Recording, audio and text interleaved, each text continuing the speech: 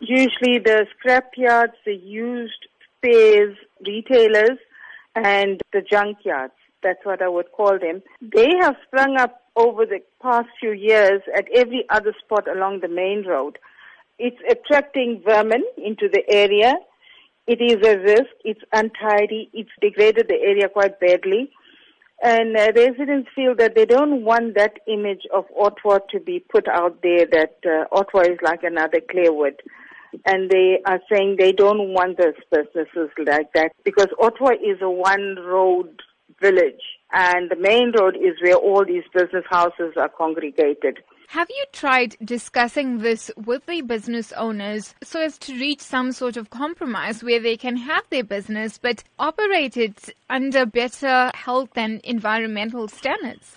There have been public meetings to which everyone was invited. We did not isolate the business sector as such, but they chose not to attend our meetings. But they did attend the meeting on the 16th of March, and they were very loud in condemning residents, saying the residents are only complaining about the business operation and the scrapyards in Ottawa.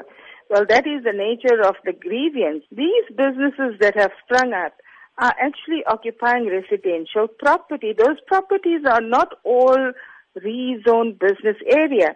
As you say, this is not zoned for business use. It is in fact residential property, meaning it's in contravention of the bylaws. How then have you tried to engage your councillor or the Etek municipality on this? When we got the council, said he would set up a meeting, which was on Sunday this week, but the business sector did not attend. So I'm not sure who's playing which politics in the community.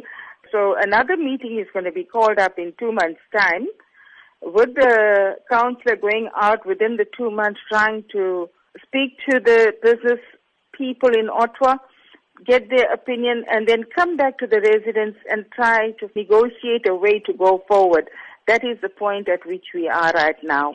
There was, I think, one person at the meeting who says the business is providing employment. We want to see growth. We want to see businesses flourish, but do not transgress. Do not create problems for people living in Ottawa. It's an old community. These businesses operating, they park on the pavements, they block up the roads. We have children walking to school.